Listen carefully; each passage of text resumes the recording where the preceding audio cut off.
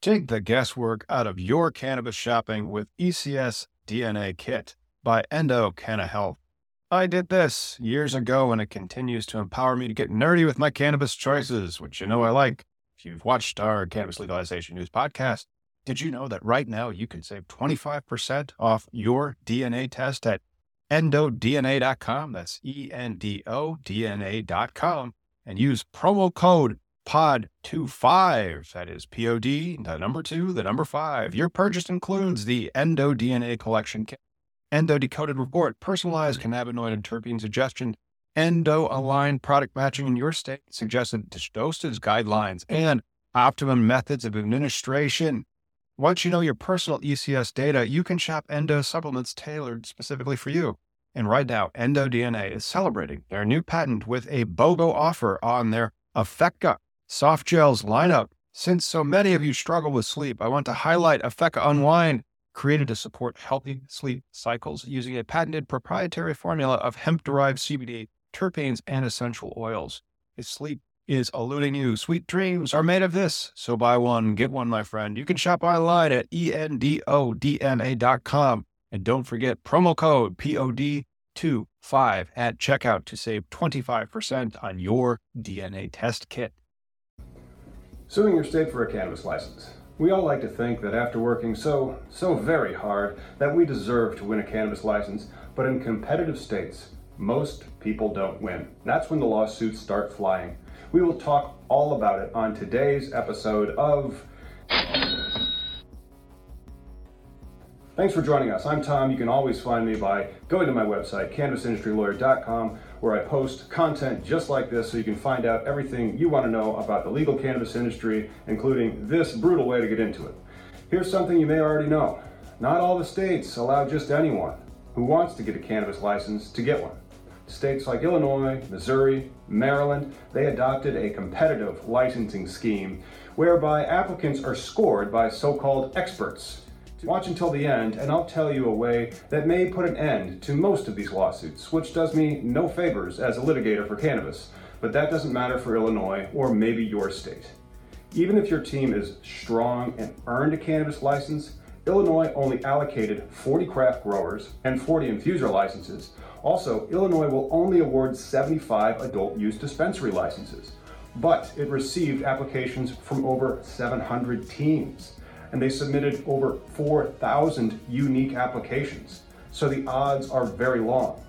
The state recently awarded KPMG, one of the big 4 accounting firms, the contract to score the recent round of dispensary applications. The contract provides for a mysterious grading consulting project of $2 million.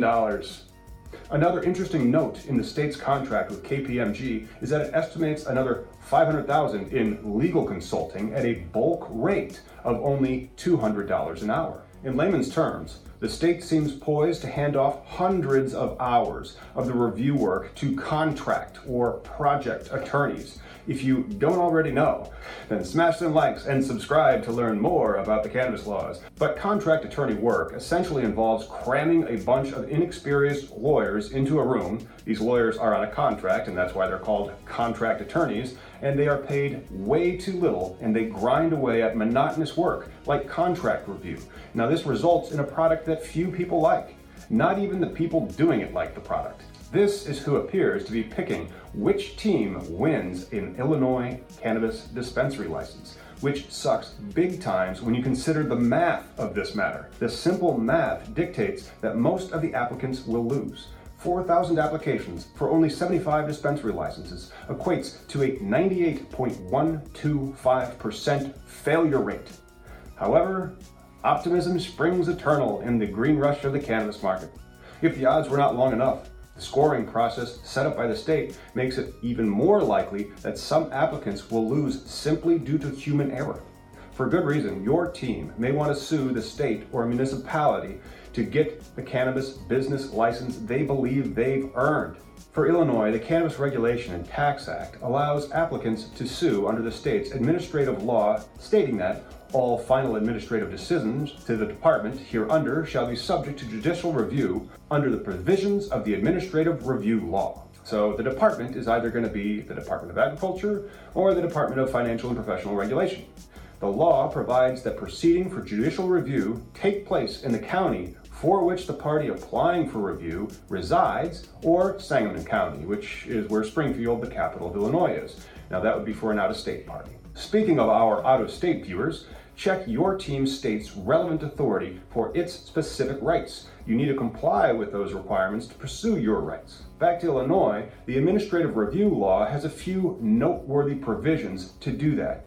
It requires that the party seeking review must file a complaint and issue summons within 35 days of the administrative decision in question. The plaintiff, your team in this instance, can essentially require the Department of Agriculture or the IDFPR to provide the full record of the review process under Section 3-108A. However, no new or additional evidence in support or in opposition to any findings, order, or determination by the administrative body shall be heard by the court. Remember when I'm always telling you that you want the most complete application? If the application is the record itself, it was a good thing that it was over 1,000 pages. Now that same section in the law provides the findings and conclusions of the administrative agency of questions of fact shall be held to be prima facie true and correct. Basically, the state is assuming that the reviewers from KPFG or the Big Four accounting company did their job correctly. Now it can get tricky from here, which is par for the course in contested complex litigation. Cannabis applicants often have concrete criteria with a seemingly comprehensive point system. However, applicants are scored based not only on their compliance with the law, but also their potential ability as a business. For example, if the state determines that an applicant's pro forma and capital amounts are good, but not great, is that a determination of law or fact? These applications seem more like the classic mixed question of law and fact, which is something that will confuse non-litigators. Most applicants are not litigators. Moreover, the purported objective scoring is actually based on very subjective human decisions. Further complicating the matter is a time frame for releasing the scores that is built into the statute itself, which could only be changed by an executive order. This has already happened in Illinois when on March 12th, Governor J.B. Pritzker issued an executive order related to the coronavirus that extended the application deadline by weeks, and additional delays happened after that one expired. They have happened before in other states without a global pandemic to deal with. After reviewing other states as our guide, we have a good idea of what comes next as cannabis litigation ramps up. The state of Florida has taken up the practice of simply settling with litigants in exchange for grant of a license. Florida is also going through a separate legal battle because the state requires cannabis companies to be vertically integrated, which has the effect of creating massive barriers to entry. Missouri is also facing a severe backlash after its last round of applicants were awarded. There is a huge number of lawsuits. It's in the hundreds pending, and many of the hundreds of applicants failed to qualify for one of the state's 60 cultivation licenses.